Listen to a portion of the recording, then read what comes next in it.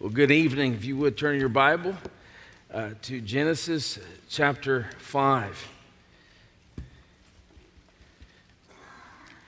Thank you, Adam, Regen, musicians, blessing us again, preparing us for the worship of the preaching of the Word. You may think after these last week and this week that I'm just a genealogy preacher.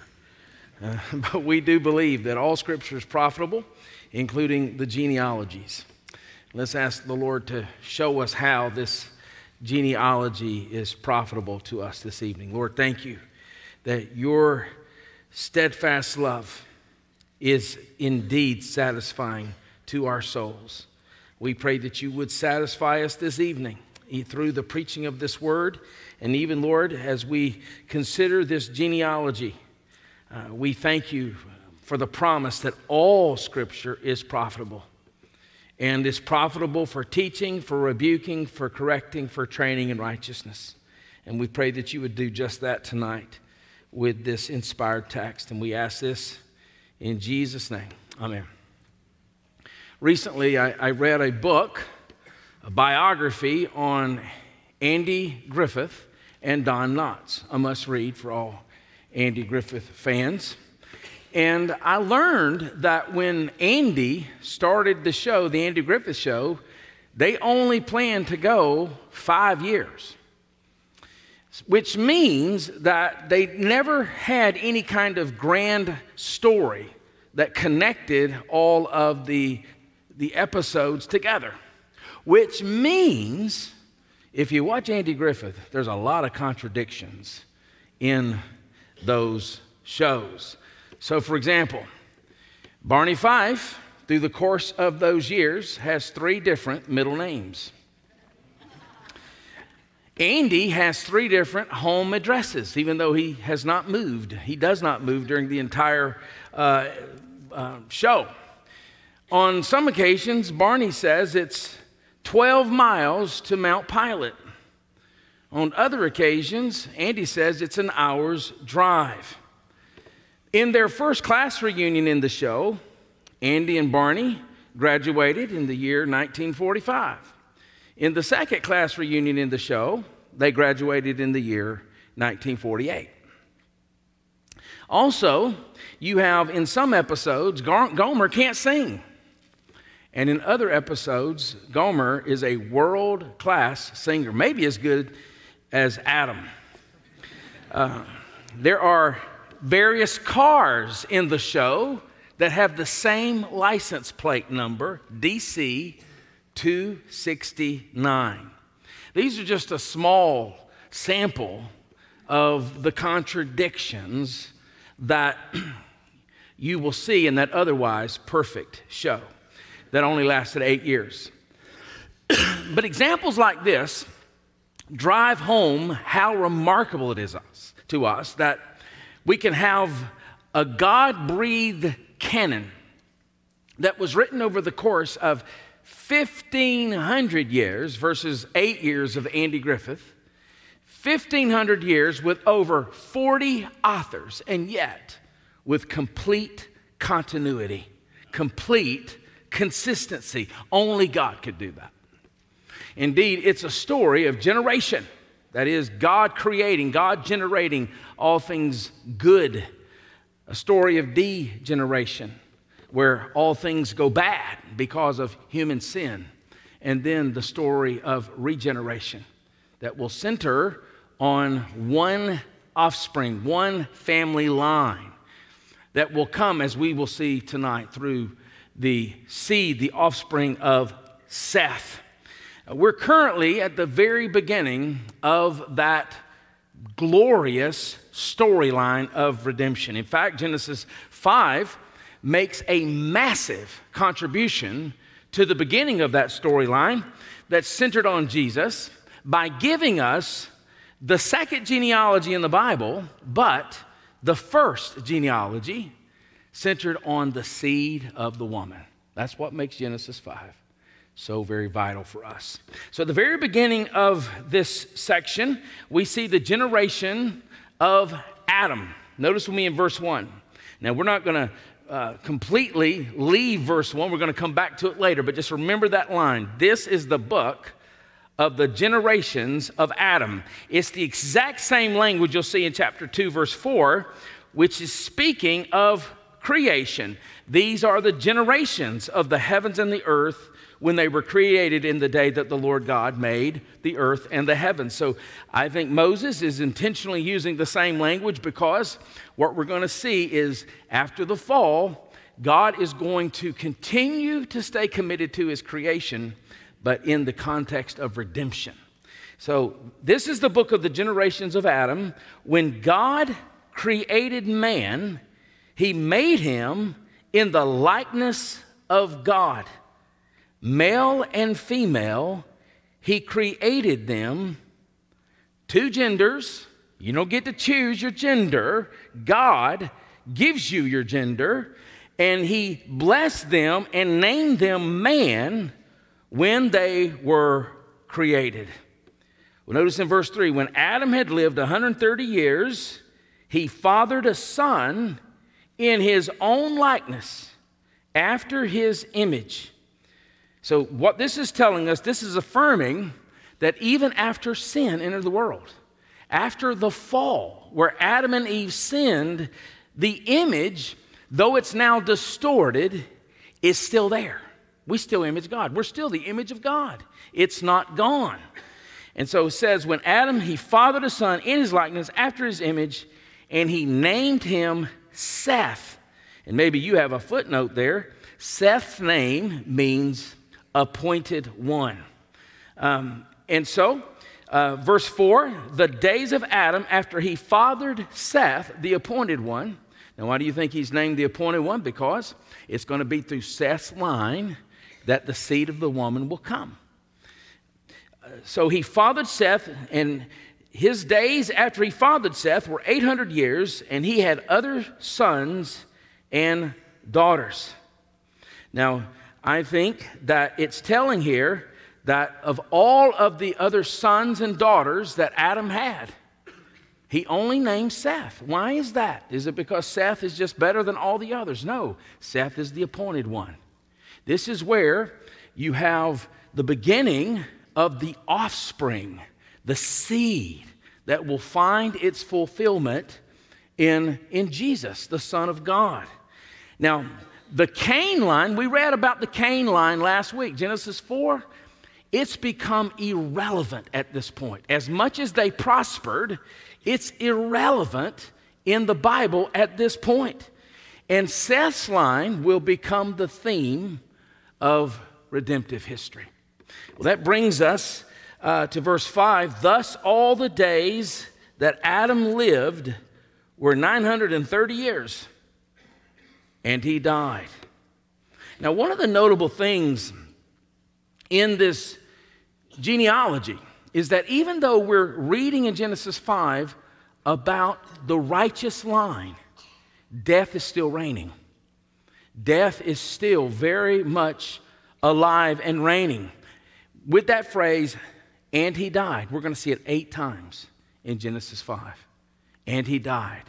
Moses is intending us to remember this is not the way God created things to be. And he died, and he died, and he died.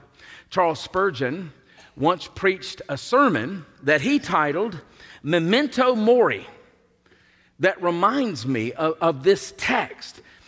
In the Middle Ages, you had a lot of the well-to-do people of prominence, who would keep a skull on their desk to remind them that they, like that victim, would one day die. And that skull was called a memento mori. In other words, the reminder of death. Don't be too impressed with yourself. This is going to be your fate. Well, I think our passage is a memento mori even for the righteous, because this is the righteous line, and yet they die. Well, that brings us to the genealogy from Seth to Enoch. Notice we in verse 16. We're going to go through this pretty quickly, and then we'll get to our point. When Seth had lived 105 years, he fathered Enoch. Seth lived after he fathered Enoch 807 years and had other sons and daughters. Thus all the days of Seth were 912 years, and he died.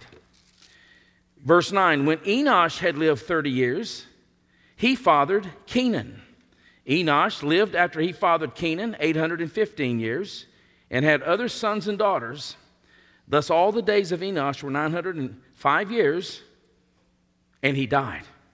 Verse 12, when Kenan had lived 70 years, he fathered Mahalalel. Kenan lived after he fathered Mahalalel 840 years and had other sons and daughters. Thus all the days of Kenan were 910 years, and he died.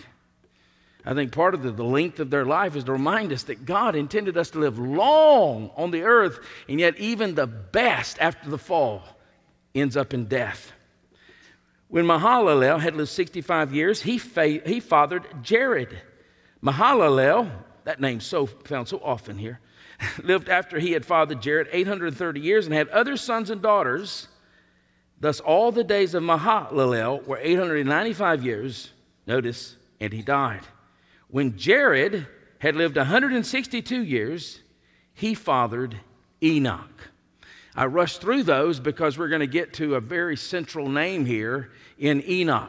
But I want you to notice these are very brief outlines of righteous people. Very brief. There's no full biographies. No full biographies in this passage. Even with Enoch and Lamech at the end, which you have the longest descriptions, little is told to us. And I think that's making a point. In the end, the only thing that mattered was that they were from the line of Seth. That's the only thing that mattered. That's what's important. You know, it's so easy, especially all of us get busy and real busy at that. And our lives are filled with busyness. But what will ultimately matter? These people, I'm sure, were busy as well, but we don't read about the busyness. It's interesting that in each of these cases, all we're told is who they were, how long they lived, and that they had children from the godly line, people of faith, and they died. That's all it tells us.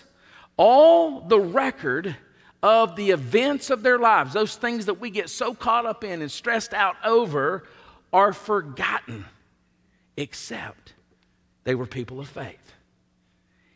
That's all that matters in this genealogy. All the other things that they were caught up in are irrelevant in this genealogy. They were people of faith.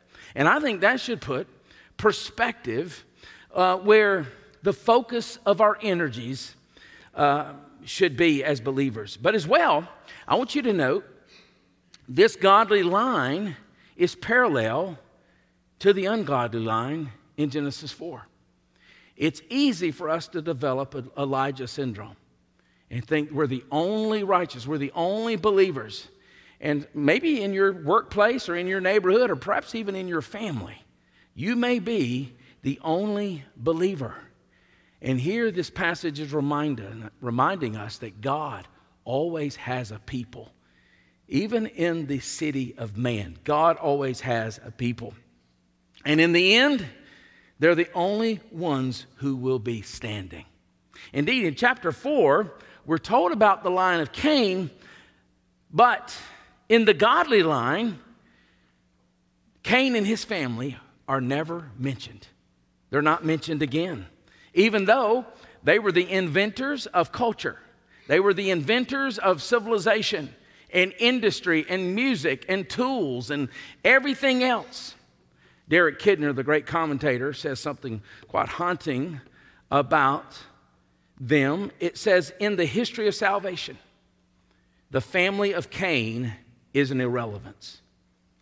In the history of salvation, the family of Cain is an irrelevance.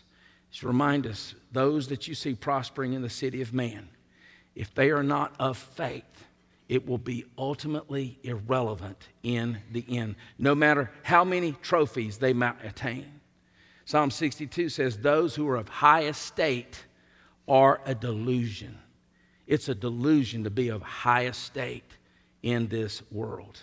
Well, notice in verse 19, Jared lived after he fathered Enoch 800 years and had other sons and daughters. Thus all the days of Jared were 962 years, and he died. When Enoch had lived 65 years, he fathered, now you probably know this name. Some of you may have been called this before, Methuselah. Enoch walked with God after he fathered Methuselah 300 years and had other sons and daughters. So this is the first, and we're going to come back to Methuselah in just a second, but this is the first of 2 times that it says that Enoch walked with God. That would be great to have on your tombstone. He walked with God. Now, this verb has often been used in the scriptures to mean communion. That is, to commune. So you could literally say that Enoch communed with God as a habit, a manner of life. What's interesting is the New Testament says more about Enoch than even the Old Testament does. It's quite remarkable. I read this in a commentary. I didn't count it. But there are 90 words in the New Testament speaking about Enoch, and only 50 words in the Old Testament speaking about Enoch. So Enoch made an impression on the New Testament writers. So for instance, Jude, verse 14. It was also about these that Enoch, the seventh from Adam, prophesied. Incidentally, that word prophesied just literally means to preach. He was the first preacher in the Bible. Enoch is the first preacher in the Bible. He prophesied, it tells us, and saying, behold, the Lord comes with 10,000s of his holy ones. Note what he preached in a time where so many pulpits are seeker-driven. Notice what he preached: to execute judgment on all and to convict all the ungodly of their deeds of ungodliness. So we get a picture here of what the first preacher in the Bible preached. He preached judgment, and he called the ungodly to repentance.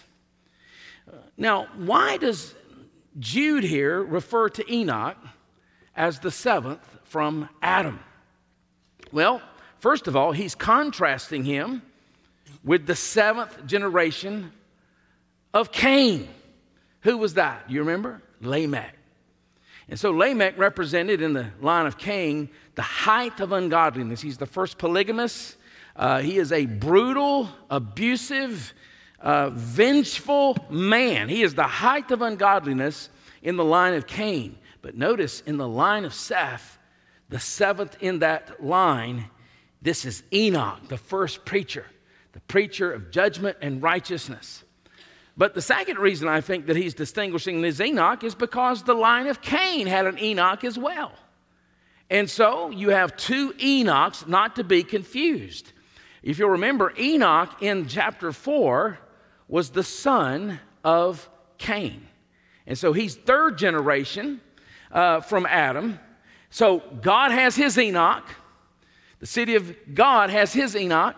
And the city of man has its Enoch. Indeed, the scripture deems the second Enoch to be greater than the first Enoch. Now, why do I make that point? Because last week, if you'll remember, the first Enoch had a city named after him. If you and I met someone who had a city named after them, it'd be pretty impressive. I'd probably want their autograph, to meet someone that had a city named after them. And the scripture's telling us that's not impressive. What is impressive is that this man walked with God, and he preached righteousness. Jude also informs us that not only did he preach coming judgment, and we're going to get to that, he denounced the ungodliness in the culture. That does not make you popular in the city of man. But Enoch walked with God, and that was just his impulse. In fact, get this. It is believed by many scholars that Methuselah, remember, Methuselah is Enoch's son. By the way, Methuselah is Noah's grandfather. But Methuselah, it is believed, his name represents a prophecy that was given to Enoch. Remember, Jude says he was a prophet. He prophesied. And that prophecy was of the coming destruction that was coming on the earth that we will learn will be a flood. So where do we get that? Well, his name, Methuselah, is taken by many to mean this: when he is dead, it shall come.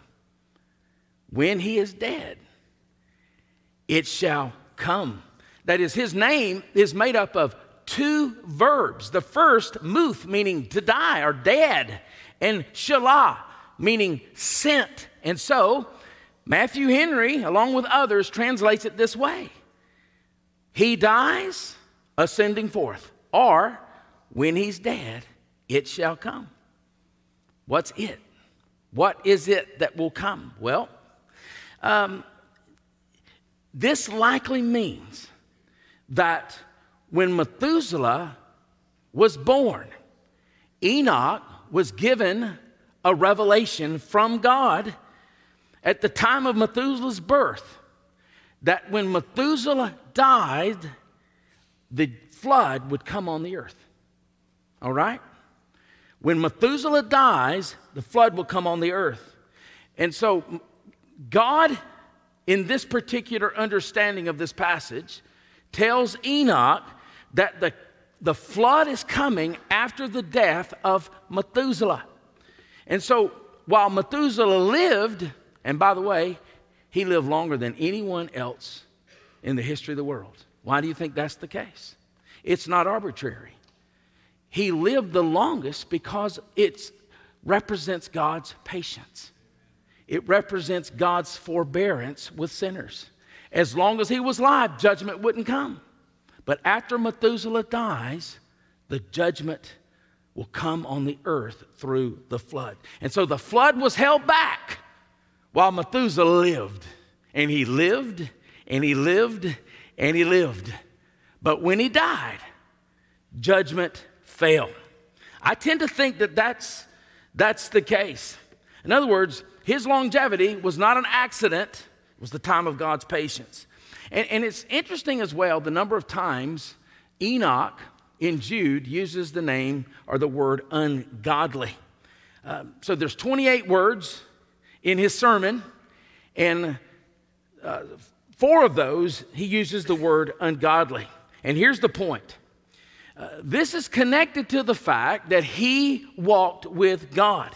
So the text seems to say, if you'll note again in verse 22, Enoch walked with God after he fathered Methuselah 300 years. But notice in verse 21, when Enoch had lived 65 years, he fathered Methuselah. Enoch walked with God. And so what the text seems to be saying here is that this walk went deeper after he had received this prophecy upon Methuselah's birth. And he would have received this revelation that came to him of coming judgment. And so he knew that it was coming. And so in light of the promise of the seed and the coming judgment, he walked with God. That's why it's important that we preach on judgment. And the judgment reminds us of the need for a Savior and of a Messiah. Well, notice in verse 23, thus all the days of Enoch were 365 years. Again, Enoch walked with God. Now, what does it mean to walk with God? Well, listen to Matthew Henry. Matthew Henry, who says to walk with God is to set him before us and to act as if we were always under his eye. It is to make God's word our rule and his glory our end in all our actions. It is to make it our constant care and endeavor in everything to please God. And so the more Enoch was aware of judgment, the more he was sensitive to sin. The more he was sensitive to sin, the closer he walked with God. That's how it works. And so the closer he walked with God, the more necessary he saw that judgment was coming. And Hebrews 11:5 also refers to Enoch in that chapter on the heroes of faith.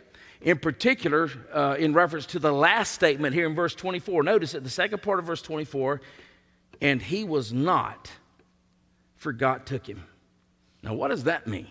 And he was not, for God took him. Well, Hebrews 11 tells us this. By faith, Enoch was taken up so that he should not see death. And he was not found because God had taken him. Now, before he was taken, he was commended as having pleased God. That's the commendation we should all seek. Don't seek mankind's commendation. It's so volatile. It's based on works, right? Seek God's condemnation. It's based on grace. Now, this one exception here in this text to the reign of death in Genesis is, I think, intended to provide us a ray of hope, as if to say, death is not the final word for the believer. We don't know how it happened, but it certainly doesn't mean he wasn't a sinner. Enoch was a sinner just like everyone else was a sinner. But it's a coming attraction for the hope for those, especially when Christ returns. And there will be no death for those when Christ returns in glory. Well, that brings us to the final part of this passage, from Methuselah to Noah. Now, Noah, you know, even from your kids' stories, how important Noah is. By the way, I've titled this sermon, From the Appointed One to Rest. Seth means appointed one, and Noah's name means rest, okay? So look with me in verse 25. When Methuselah had lived 187 years, he fathered Lamech. I mean, based on his age, Methuselah is having children as a teenager, and he's 187. Methuselah lived after he fathered Lamech 782 years and had other sons and daughters. Thus all the days of Methuselah were 969 years, and he died. Methuselah even died. And so the record of Methuselah living longer than anyone else, I think, is interesting. Of course, everyone lived longer before the flood than after the flood. And we can only speculate why. Text doesn't tell us. It's likely, based on scholars that I've read, the conditions on the earth were different in the pre-flood times. Conditions changed after the flood. And so elements such as climate and weather may have affected longevity. That's as far as we can say. We don't know. Scripture doesn't tell us. We do know that the one who wrote about these long years also writes about the shorter lives after the flood. And so certainly the lives before the flood were longer. And it was probably also for the purpose of multiplication. As they had longer lives, they had more children, had more time to have children. We're just not sure.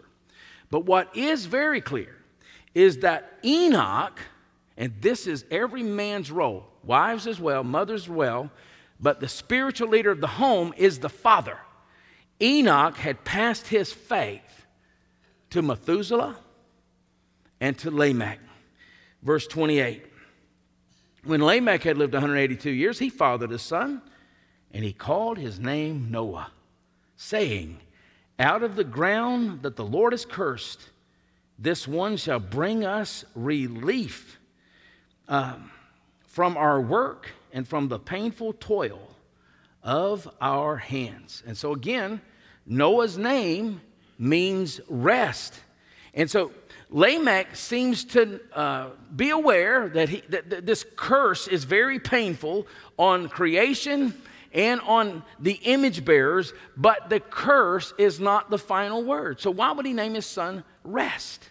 Because he believes that through this line, starting with Seth, the appointed one, God is going to bring rest. He's going to bring rest. And we know how he's going to do that. And then notice in verse 30, Lamech lived after he fathered Noah 595 years, and had other sons and daughters. So it will be said of Noah in chapter 6, verse 9, that like his great-grandfather, he walked with God. Okay? Verse 31. Thus all the days of Lamech were 777 years, and he died. And after Noah was 500 years old, we're setting up here the narrative on Noah and the flood. Noah fathered Shem, Ham, and Japheth. And we just don't know what those names mean. We would be speculating, so it really doesn't matter for us not to know what these names mean. But what's interesting is that both genealogies, Genesis 4 and Genesis 5, ends with the name, a person named Lamech. And so Lamech from Canaan's line had 2 wives and 4 sons. The Lamech from Seth's line has several children, but only one is named. And his name is Noah. And so the Lamech from Cain's line brags about vengeance. He stresses his own importance. The Lamech of Seth, he reflects a burden by the naming of his son and the hope of a Savior. Rest. We need rest.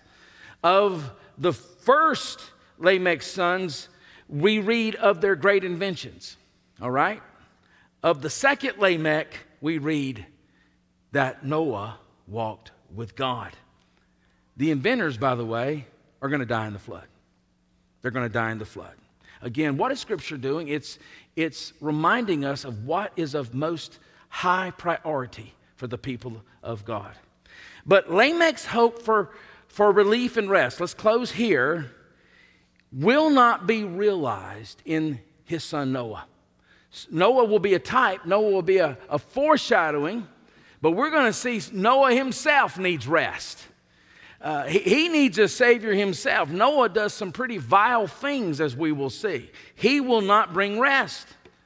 It will be the one who descends from Noah, as we see in Luke chapter 3, verse 36. It will be the one who descends from Noah many generations later who will say, "Come to me, all you that labor and are heavy laden, and I will give you rest." He will offer that rest, but in order for him to offer that rest, he's going to have to reverse the curse on the creation. Reverse the curse on sinful humankind. How will he do that? He will become a curse for us. What a beginning to this glorious storyline. Let me tell you someone else who knew about this storyline, Matthew. Let me close here with the very beginning of Matthew's gospel. At the very beginning of Matthew, in chapter 1, verse 1, here's what he says. The book of the genealogy of Jesus Christ. That is the exact phrase found in Genesis 2:4, speaking of creation, and in Genesis 5:1, speaking about the promise of the new creation through the line of Seth. That's how Matthew begins his gospel, and then he commences to give us a genealogy of Jesus Christ. In other words, this genealogy we read here finds its fulfillment in the Son of God. Matthew says that in Jesus Christ we have the new beginning initiated by Seth, the appointed one. In other words, Matthew is giving us a record of the new Genesis age introduced by the coming of Jesus. Indeed, this is a storyline that has no contradictions. It's one that could only be written by God himself. And I just want you to understand that. We, as the people of God, have a glorious heritage. The thought of Jesus didn't occur in Matthew 1. We see it taking us all the way back to the very beginning of the story of redemption. A large part we find in Genesis chapter 5. We have so much to be grateful for. So we have one we can trust, one that we can believe in, one that we can set our hopes on. This is the story of the ages. It's also a story that if you don't yet believe, you can come to believe tonight. So as Adam comes forward and our musicians, the reality is you start seeing in Genesis 5, actually all the way back to Genesis 3:15, that God has one plan for salvation. And that plan is centered on the greater Seth, the greater appointed one, the greater Noah, the greater rest. And if you don't have that rest tonight, you can have it. All you have to do is come to him. If you are heavy laden and you are laboring and you are struggling in your sin, come to the one who offers that rest. Repent of your sins and trust in him. Won't you come as we stand and sing? Thanks for worshiping with us today. If you felt the Lord leading you to respond today, whether that was to receive Christ for the first time or to take your next step in baptism, or if you have a prayer request, we want to start that conversation with you. Visit lakeviewbaptist.org/contact to get in touch with one of our pastors. And as always, you can stay connected with us through our social media and website.